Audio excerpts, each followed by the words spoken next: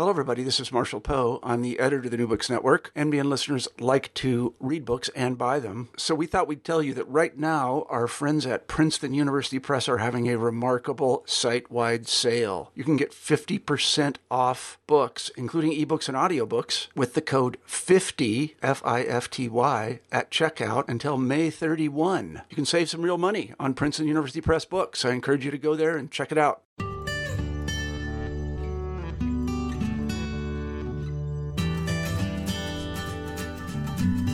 Hello, everyone, and welcome back to New Books in Drugs, Addiction, and Recovery, a podcast channel on the New Books Network. I'm Emily Dufton, the host of this channel, and today we'll be talking to Joe Miller, author of the new book, U.S. of AA, How the 12 Steps Hijacked the Science of Alcoholism. Miller is an award-winning journalist and an associate professor of English at Columbus State University in Georgia. His journalism has appeared in The New Republic, Salon, and Vibe, and his first book, Cross X, The Amazing True Story of how the most unlikely team from the most unlikely of places overcame staggering obstacles at home and school to challenge the debate community on race, power, and education, was selected as one of the best books of 2006 by the Chicago Tribune.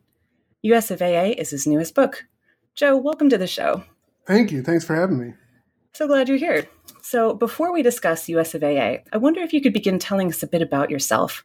Your first book, as we said, was about a debate team, which is quite a different subject. How did you switch from writing about debate teams to writing about the history of alcoholism and Alcoholics Anonymous? Well, there were a lot of failures in between. I pursued a number of books, some of them quite far. I spent actually a whole year in a church working on trying to get a book there. Wow. Just basically following threads, following stories. This actual project, it started out as a quasi-memoir. I was going to write about kind of recovering from recovery. But as I dug into it, I found that this history of America's understanding of alcoholism was really fascinating and would make a great story in itself.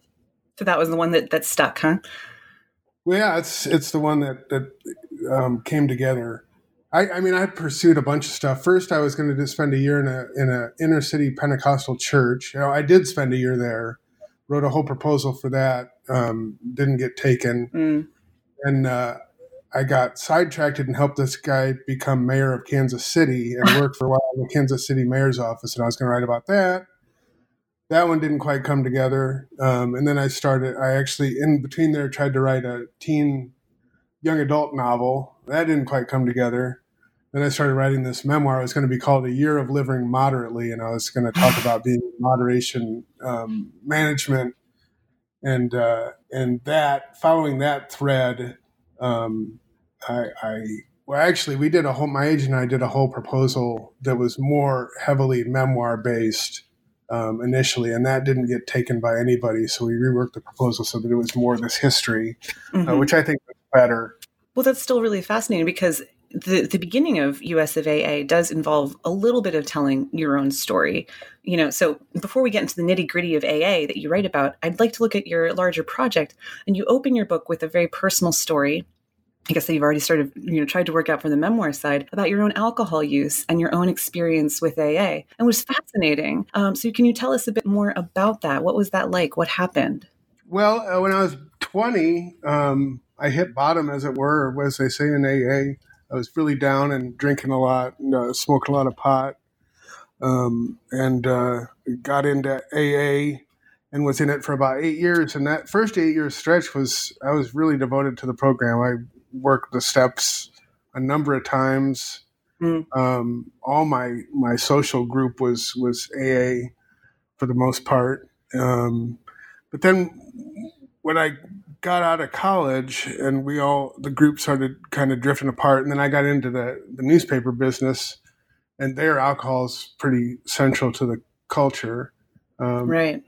I started drinking a little bit again, and then I eventually sort of fell back into my old patterns of getting really drunk on a pretty much daily basis, and didn't know what else to do. So I went back to AA, and I did another about 7-year run there. And it just the more I kept going back, the less it seemed to make sense. The less the steps made sense to me, and And then after a couple of 3 times of going through it, then I started finding out that there were different alternatives out there that I had never been made aware of before. One being moderation management, which worked so-so with me. But the big breakthrough was finding out about naltrexone. Mm-hmm. And it didn't cure me, and it doesn't work for everybody. But for me, I found that it sort of, I describe it as kind of punching a hole in my obsession for alcoholism. I would take a naltrexone before I would drink, and I would noticeably drink less. Just sort of, it was just odd. Like I'd kind of drink slower and drink water in between drinks and that sort of stuff. And that sort of like, it just sort of broke the back of my compulsion and started me toward a gradual reduction. Can you tell listeners a little bit about what naltrexone is? Well, it's a drug that originally was developed to try and beat heroin addiction. There was Right. It's one of the only 3 FDA-approved drugs to treat opioid use disorder. It's methadone, buprenorphine, and naltrexone. So it's fascinating that you were using it for alcohol. Right. Well, what happened was they developed it initially during Vietnam because a lot of soldiers were using heroin over there, and they were very concerned that people would come back addicted, which that's a whole other story because that showed that they came back and sort of just quit, a lot of them. So it kind of broke some of the theories about how addiction works. But a scientist at, I think Penn or one of the Ivy League schools started experimenting with it for alcohol abuse and found that it could reduce problem drinking. So the drug manufacturer was given an extension on their patent and given the incentive to develop it more in that direction. And it was rolled out, but they sort of mishandled the marketing of it, and it never really took hold. I think a lot of your listeners, if they were to go to their family practitioner and ask about it, a lot, well, depending on what part of the country you're in, a lot wouldn't even know about it. Mm. So it's a pill that you take daily, or do you take it before you drink? Yeah, there's a couple of different ways to do it. You can take it daily. There's another thing, a method called the Sinclair method, where if you take it before you drink, it's shown to work for some people where it'll make them drink less. And do you still use the drug? Do you still use naltrexone? No. It was just sort of a tool that helped me kind of over the hump a little bit.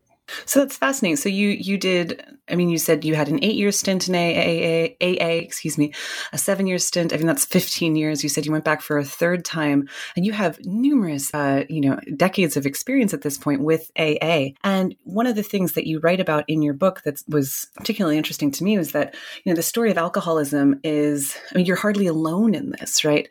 You mentioned that an estimated 17 million Americans suffer from drinking disorders, which kill nearly 90,000 people every year. This makes drinking the 3rd leading cause of preventable death in the United States. And you also quote a journal that says that alcoholics receive poorer quality care than patients with any other common chronic condition. So what's going on here, do you think? Why does alcoholism, which is such a prevalent condition, get treated so differently from other problems, from other diseases? That's a complicated question to answer. First, I point out the journal that said that about alcoholism being the most poorly treated chronic condition. That was JAMA, the Journal of the American Medical Association. They did a study and found that most people who suffer from it don't get any treatment at all. Wow. And despite since the 90s, there have been a number of different options to address it at the level of at the family doctor level. Why do I think it is? I think with the history of it basically shows, if you're going to sort of boil it down to the essence of it, the medical community pretty much abdicated any responsibility, or the majority of its responsibility around alcoholism, to AA. As AA developed in the mid-20th century, there were fewer options available, and it worked for a number. I mean, it worked for a lot of people. It worked anecdotally. AA worked really well, and doctors were, understandably frustrated with problem drinkers because you tell them again and again not to drink, and the same patterns would show up. So, kind of not knowing what else to do, and with the relentless promotion of AA. In American culture, the medical community just sort of said, "Well, that's solved. AA deals with that, and we don't have to mess with it." I guess that's sort of the nutshell of it. It's really interesting that they would abdicate their responsibility to an organization that essentially does it for free. I mean, I guess it's not a huge surprise in a country that doesn't have universal health care. It might be the easier way. Well, that's the other part too. Yeah, it's free. It's readily available.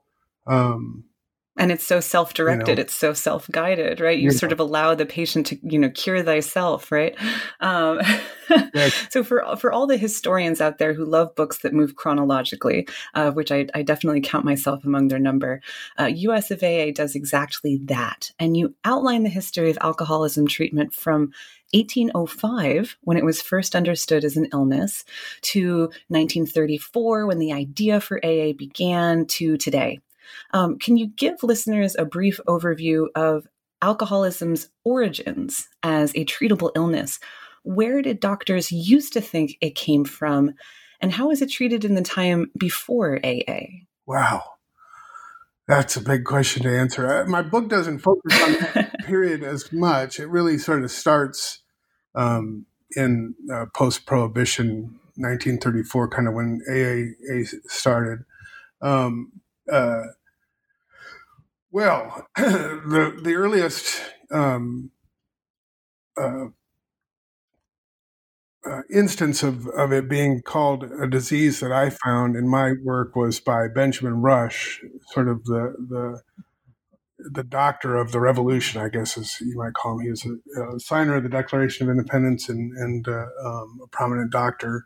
And he wrote an essay about how alcoholism is a disease of the spirit. And then through the 19th century, I guess the term alcoholism was coined in the mid-19th century by a doctor in Sweden. I forget his name. But for the most part, during that time, it was mostly seen as a moral failing, a moral issue. And of course, there was a huge, throughout the 19th century, a big push for prohibition, especially of hard liquor, which there was a huge problem of hard liquor in the early 19th century in this country, as distilled spirits became more readily available. But in that period, for the most part, it was dealt with through the criminal justice system, and then through insane asylums, basically. People who had problems with real severe problems with drinking would be, dealt with by the law or sent to, what they used to call funny farms, or, the state hospital. And that really continued on through the middle part of the 20th century, even as AA was burgeoning. Wow. And not that dissimilar from today, which is still, in many ways how we continue to treat people suffering from addiction and use disorders. It's either the criminal justice system, or we don't necessarily put people into, mental centers, funny farms, or things like that. But it remains, this idea of it being a moral failing remains so prevalent. It's hard to shake, isn't it? And that was really that was the kind of novel breakthrough that AA brought. It started to kind of change that argument, the idea that it was a fault on the part of the user, that they were somehow morally flawed or ethically flawed, or just couldn't control themselves, into the idea that there's something about them that makes them drink in this way, and that it's a medical condition. Well, these ideas start to have some impact, obviously. So, from 1920 to 1933, the prohibition idea that had been promoted throughout the 19th century does finally take hold, and the U.S. government federally banned the sale, distribution, and use of alcohol. But eventually, the great experiment came to a close, and AA forms just 2 years. I mean, the idea is there in 34 and then it officially forms in 35, just 2 years after federal prohibition ends. What impact or influence did prohibition have on Americans' drinking habits? Is it a coincidence that AA forms just as prohibition ends? No, that's a good question. I don't know. A coincidence? Yeah, I guess I would say it was a coincidence. I'm not sure that they were really thinking about it in those terms as they developed it. But they do really kind of go hand in hand. And one of the things, I don't know if I explicitly said this in the book, but it's sort of one of the ideas that have developed as I worked on it. And that is that the way, as they call it, the modern alcoholism movement unfolded, it basically took the guilt off of the drug. Whereas before with the prohibition movement, it was this evil, poisonous drug that would destroy the lives of men and women. You ran a risk. If you read materials from that time, schools had materials in their textbooks that would say if you drink one drink, you run the risk of having your whole life fall apart from this Wow. And I think one thing that prohibition taught us is that we love to drink, and it's pretty much impossible that we're going to keep people from drinking by any law. Basically, prohibition made criminals of non-criminal people. So we love to drink, and this alcoholism movement model shifted the blame of the problems of alcoholism to these people who suffer from a disease. And if we just focus on them and get them to not drink, there's no problem. So in some ways, it sort of gave the drug alcohol, a free ride, which I think, if we're going to be honest with ourselves, that's what we want. American humans love to drink. Americans love to drink, and this shifted the debate away from the dangerous drug. That's so fascinating. We cleared alcohol itself of blame and focused instead on the people who had a true disorder with it. So someone always has to be blamed, or something always has to be blamed. But that shift changed at the end of Prohibition. And do you feel like that? Do you feel like that blame is still situated on the people who have problems with drinking as opposed to alcohol itself? Is that still true? Yeah, I would say so. Absolutely. Yeah. Sure. I guess so, with like all the ads around and everything. So especially around the holidays, my God, New Year's Eve coming up. Yeah. So what I loved the most about US of AA was the story of the people that you focus on. There are some bios in this book that are incredibly compelling. It revolves around some really big characters whose impact influenced the entire trajectory of AA as an institution. Can you tell us a bit about the origins of AA and who some of the biggest names in the early history of AA are? Okay, well, AA really evolved out of a movement between the wars. What is this group called? The Oxford Group. It was sort of I guess they sort of fancied themselves as a supplement to other churches, it was a worldwide movement, and among the groups that they targeted for growth was alcoholics. And Bill Wilson was one of his old drinking buddies, got involved with the Oxford Group and came to him and sort of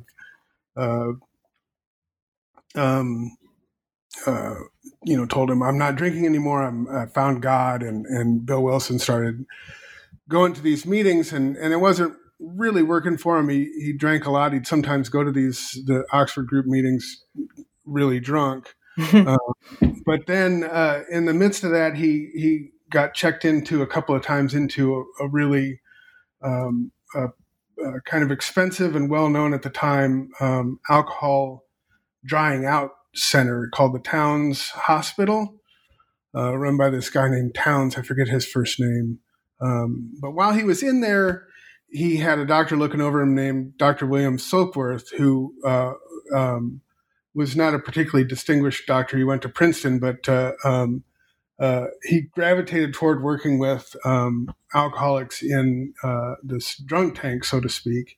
And in the process, he developed this theory similar to what Benjamin Rush had talked about earlier, that there's some sort of psychological or emotional disease within the person that compels them to drink in the way they do. And he categorized it as an allergy. So he told this to Bill Wilson, who immediately it clicked for him. It was a mental way for him to come to terms with what he was dealing with. And it gave him this idea that, no, it's not because I'm a flawed person or anything like that. It's because I have this allergy or a disease within me that makes me drink in this way. And that sort of helped him to a certain extent. And then, but he relapsed and went back to the hospital, and there had this spiritual experience that he claimed, removed his desire to drink. And what was that spiritual experience? Well, it's in the big book. It's pretty well documented. He sort of cried out to God in his anguish in the throes of DT. Oh, and also this, I guess I should say that this hospital, they had kind of a regimen of medicine, so to speak, and one of them was belladonna, which is a psychedelic drug. Right. And so he was on that too. And when he cried out to God, he said he felt this great cleansing wind pass through him, and his compulsion to drink was removed. And that kept him going for a while. But then he wound up, as he got his life back together and started getting back into work. He had been a stockbroker before, had really suffered through the crash of 29. He went out to Akron to serve as a proxy for a merger. A company in New York was trying to buy out some company in Akron. And while he was there, he was lonely and he wanted to drink. So instead of drinking, he went to the church directory in the hotel and just started calling churches and wound up connecting with this guy named Dr. Robert Smith, Bob Smith, Dr. Bob, who was a proctologist and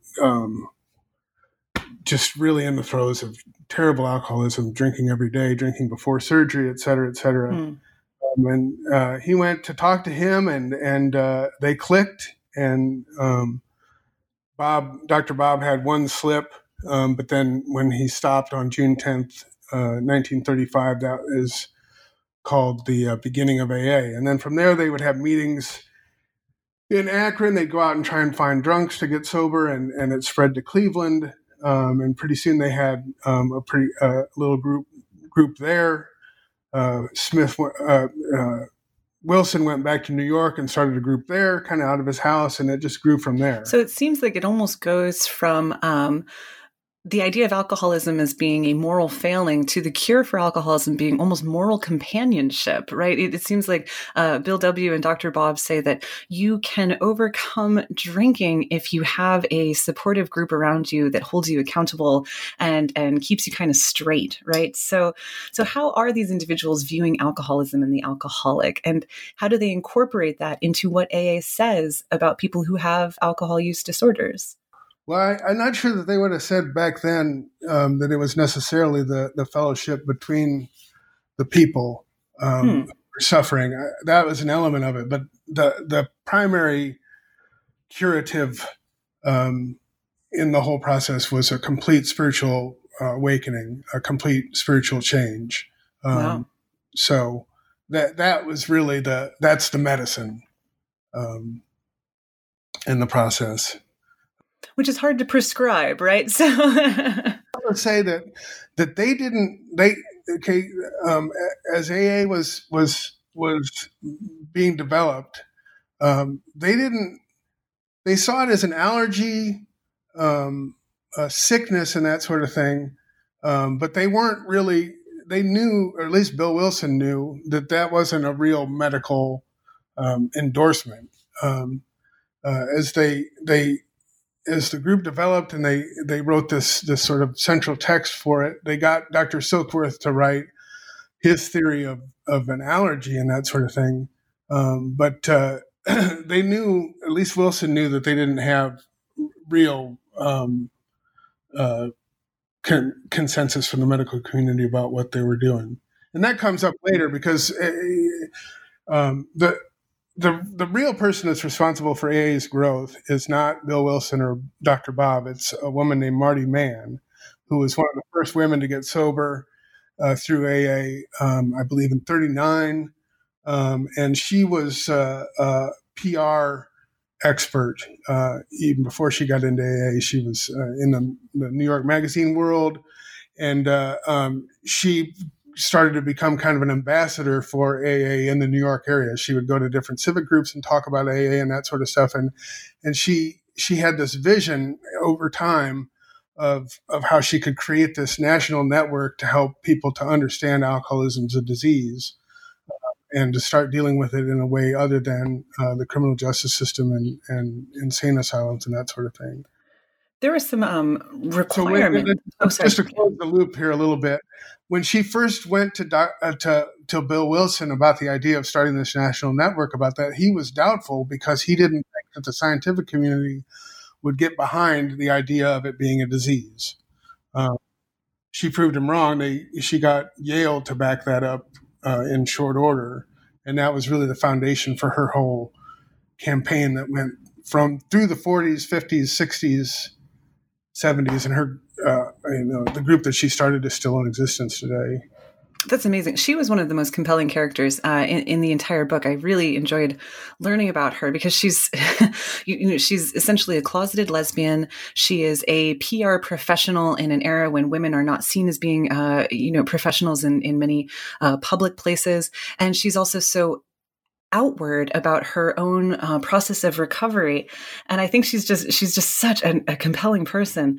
But she also says that there's a lot of, I don't know if I'd call them requirements, but perhaps they are, that alcoholics need to kind of achieve before finding salvation in AA. So as you said, even in the beginning of our interview, there's requirement that one has to hit rock bottom and experience this hopelessness and then go through this spiritual transformation and really give one's life to God as they understand God. That's really interesting. Why do you think that Marty Mann and Bill W. and Dr. Bob sort of created an entire organization that demanded these things that simply don't impact the treatment of other illnesses? Is it because they work?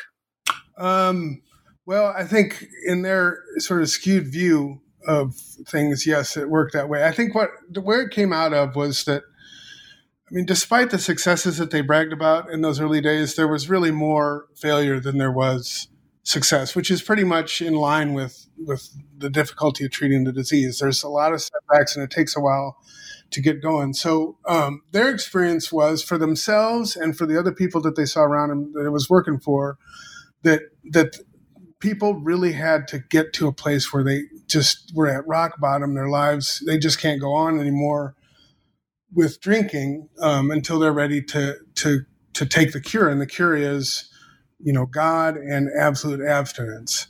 So, and this is really, it's an important question that you asked, because I think it gets to the root of the problem of America having as its de facto treatment policy for alcoholism this model, and that is, that it's prevalent, this idea that if you're an alcoholic, you just basically you have no choice but to keep drinking until near death, until you're ready to get sober. And as science has progressed apace with this, we've seen that that's just not true. There are ways that you can reduce the harm that you're inflicting upon yourself before that.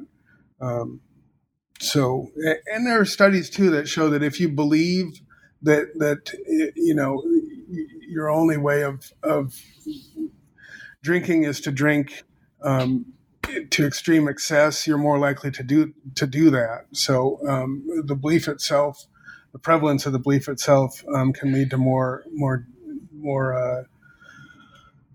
hurtful, harmful behavior. That's fascinating. The mental component of this that has just been sort of reiterated, although shifting and evolving over and over since Benjamin Rush's time, is really compelling. Yeah, let me give you another just to kind of underscore that. Just to give an example of that, there still is no real consensus in the medical community about what exactly it is, what kind of disease it is, and that sort of thing. And one of the better examples I've found is that in the course of my interviewing with different people, I interviewed this guy named Peter Monti, who's the director of one of several alcoholism research centers around the country at Brown. And I asked him, well, what is alcoholism? And he said it's a learned behavior. It's a conditioned response. And then later, a month or so later, I interviewed one of his former students, grad students, who now runs a lab for the National Institute of Alcohol Abuse, NIAAA. He said it's absolutely a disease, so it's like there's no consensus. And then when I went back to the director of the NIAAA, Dr. George Koob, and presented both their sides, he said, well, it's both. Why decide? Well, have them both. Yes, of course. Well, I think what it comes down to is that really, I think the best way to explain it is that it's not a singular ailment. It's not a singular disorder. It's a range of things in the same way that depression or anxiety or mental health issues are. There's a range of the ways that it manifests, and there's likewise a range of ways to approach it and to treat it. Right. That's fascinating. But ultimately, AA and the 12 steps kind of come to dominate the recovery field, as you've said. So what happened to AA over the course of the 20th century? I mean, you're saying that in the beginning in Akron, it's this struggling little organization. And then, of course, Marty Mann does quite a bit to promote it, but it has grown into one of the most powerful influencers on the field of American alcohol treatment. How did this happen? A number of ways. I think the biggest is one, press. Marty Mann's efforts in the press to get the whole country to understand alcoholism the way she understood it. Preceding that, though, was an article in the Saturday Evening Post, which was instrumental in AA's early growth. And that was one that was completely pursued by Bill Wilson and a couple other New York members of the group. And then again, I lost track of the last part of your question. Well, how did it basically go from this little struggling organization into one of the most powerful influencers on the field of American alcohol treatment?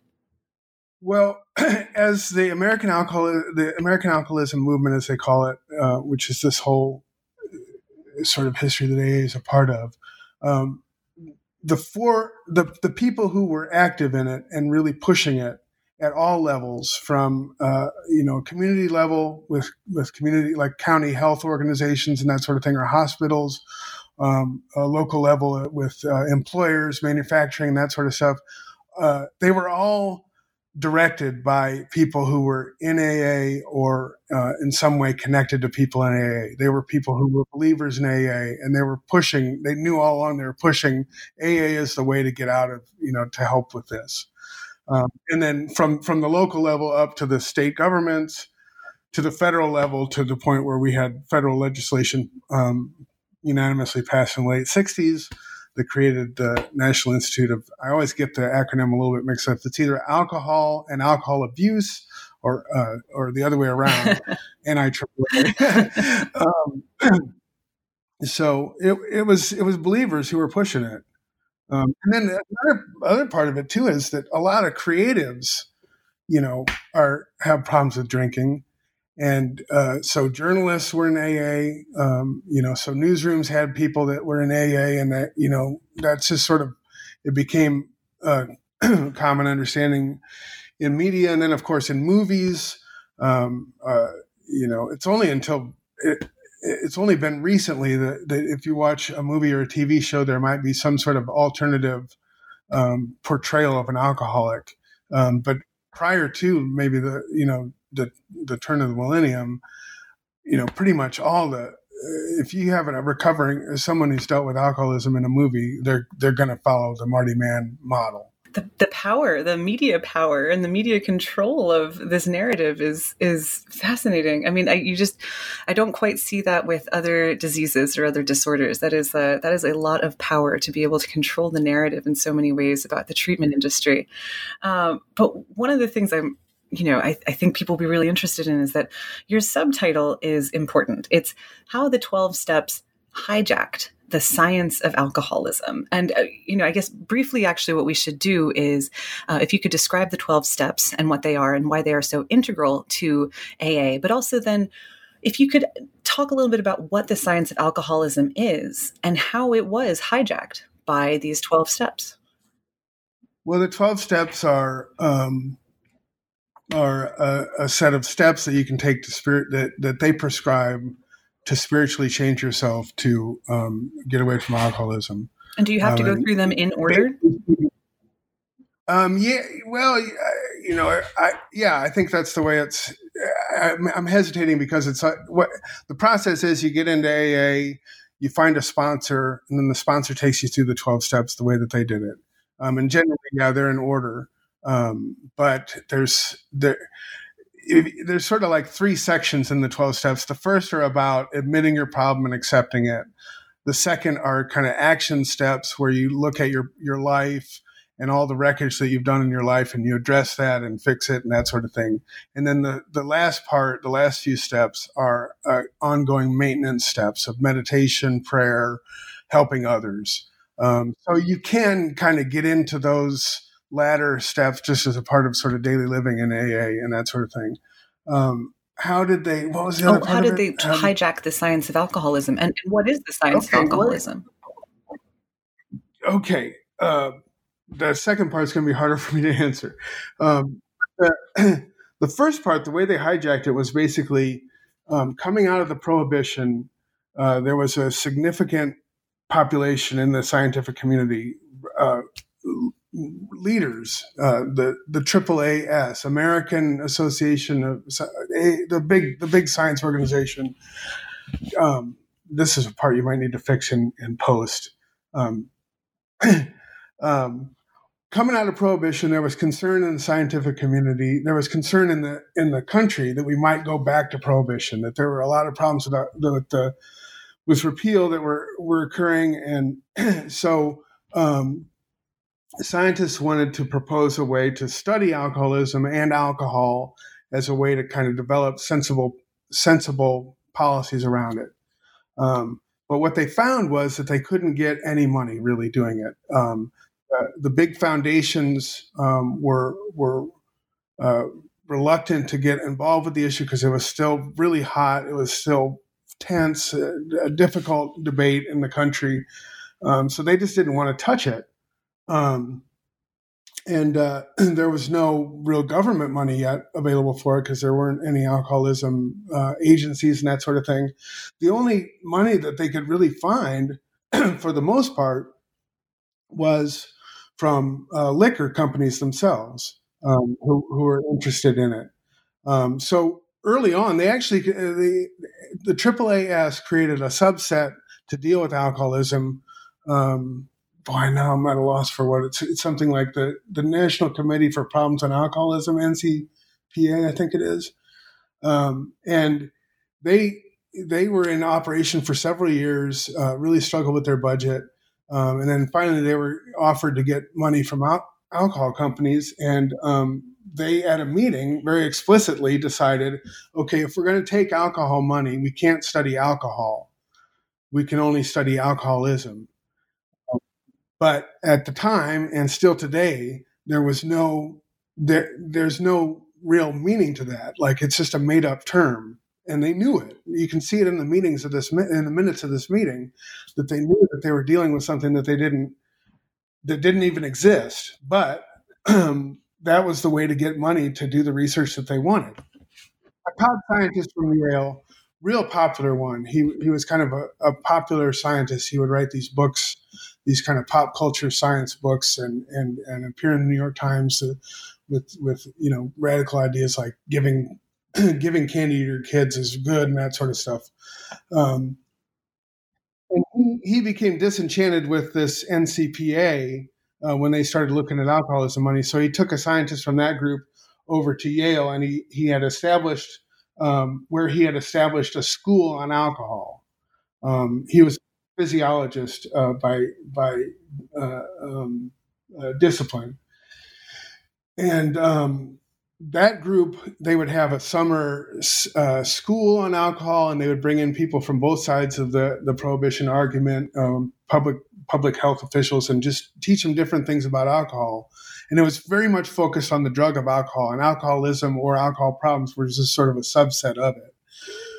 So while that was going, Marty Mann came up with her idea for having this national network that would, PR campaign that would get us all to look at alcoholism the way she saw it. She approached Yale, and this other scientist named Elvin Jelinek immediately seized on it and said, this is going to be our ticket. If we push this, get this idea of, get America to change its views about alcoholism, then we can start having the money we need to do the research. And that's exactly how it played out. It was, it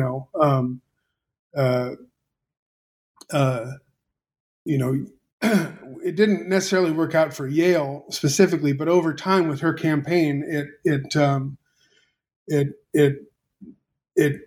snowballed with its resources. And first of all, with a top-level philanthropist joined the group and started devoting some of his foundation money toward it. And then, of course, culminating with the passage of the Harold Hughes Act, the Hughes Act in 1969 that established the NIAAA and made available tens of millions, hundreds of millions of dollars for research in alcohol and alcoholism, which in turn has shown us that AA is not the cure-all that it claims to be. It works for some, but the research has shown us that alcoholism is, like I said, a complex, varied disorder that requires a range of treatments. Absolutely.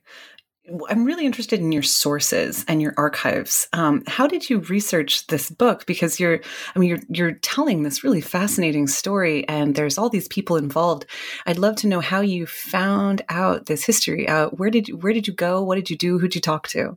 Well, it's sort of out there. It's never been really written about in the way that I wrote about it as a story for popular consumption. But my biggest guides were a couple of PhD dissertations and a book, kind of a more of a textbook history of treatment in America going back to the 1700s. That book was called Slaying the Dragon by William White. And the dissertations were by a guy named Ron Roizen, who did a dissertation, I want to say at Stanford, about the what I just told you, this whole story about the scientific sleight of hand, where the scientists sort of sold out their science for this layperson grassroots group. He focused on that. And then this other person named Robin Room, I believe, I hope I'm getting that right, who did the later kind of history of it. So that was kind of my outline, so to speak. And from there, the most valuable places that I went for information were Marty Mann has archives at Syracuse University. I spent a week going through those. There are more archives from her organization at Brown. I spent a week going through those.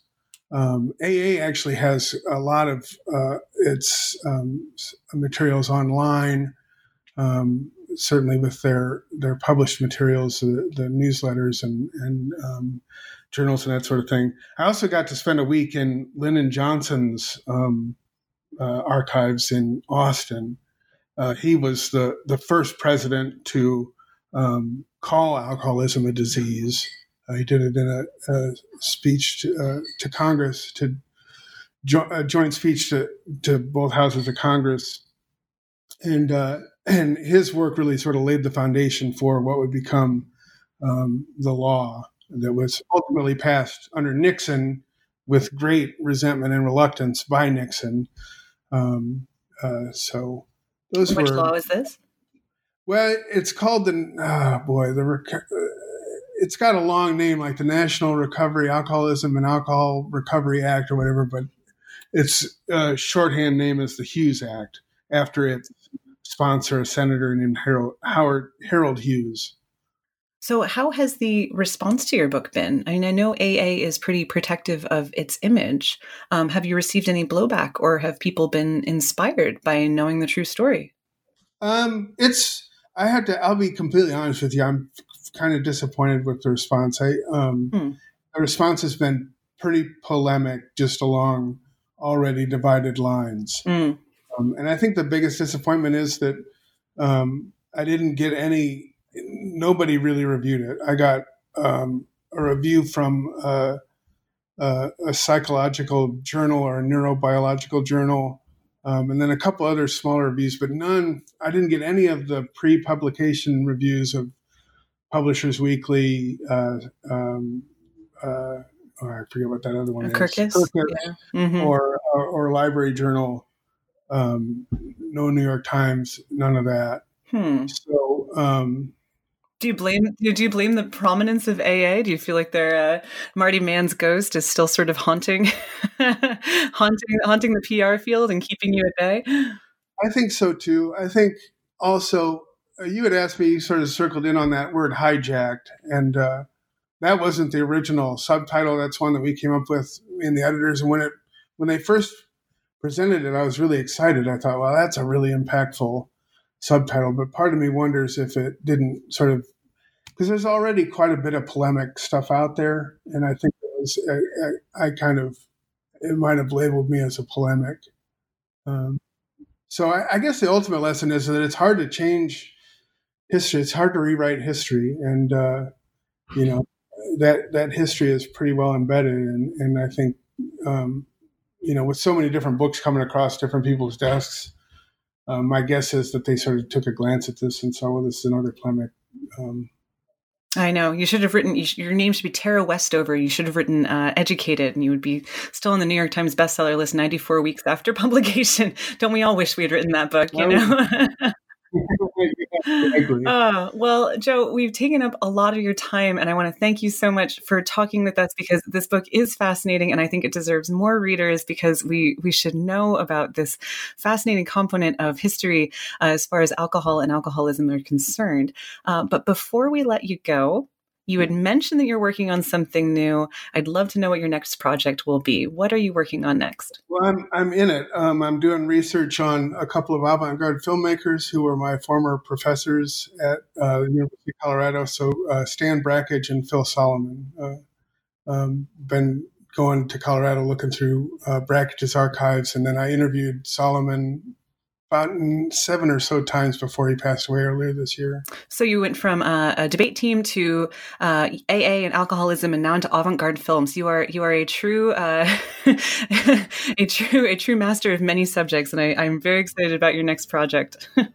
Thank you very much. Well, and I appreciate you reaching out to me too. Oh, well, it was so much fun to talk to you. I really want to thank you for being on this show today. I really enjoyed it, and I wish you the best of luck with your next project. Likewise. Thank you very much. All right. Thanks, Joe. Bye-bye.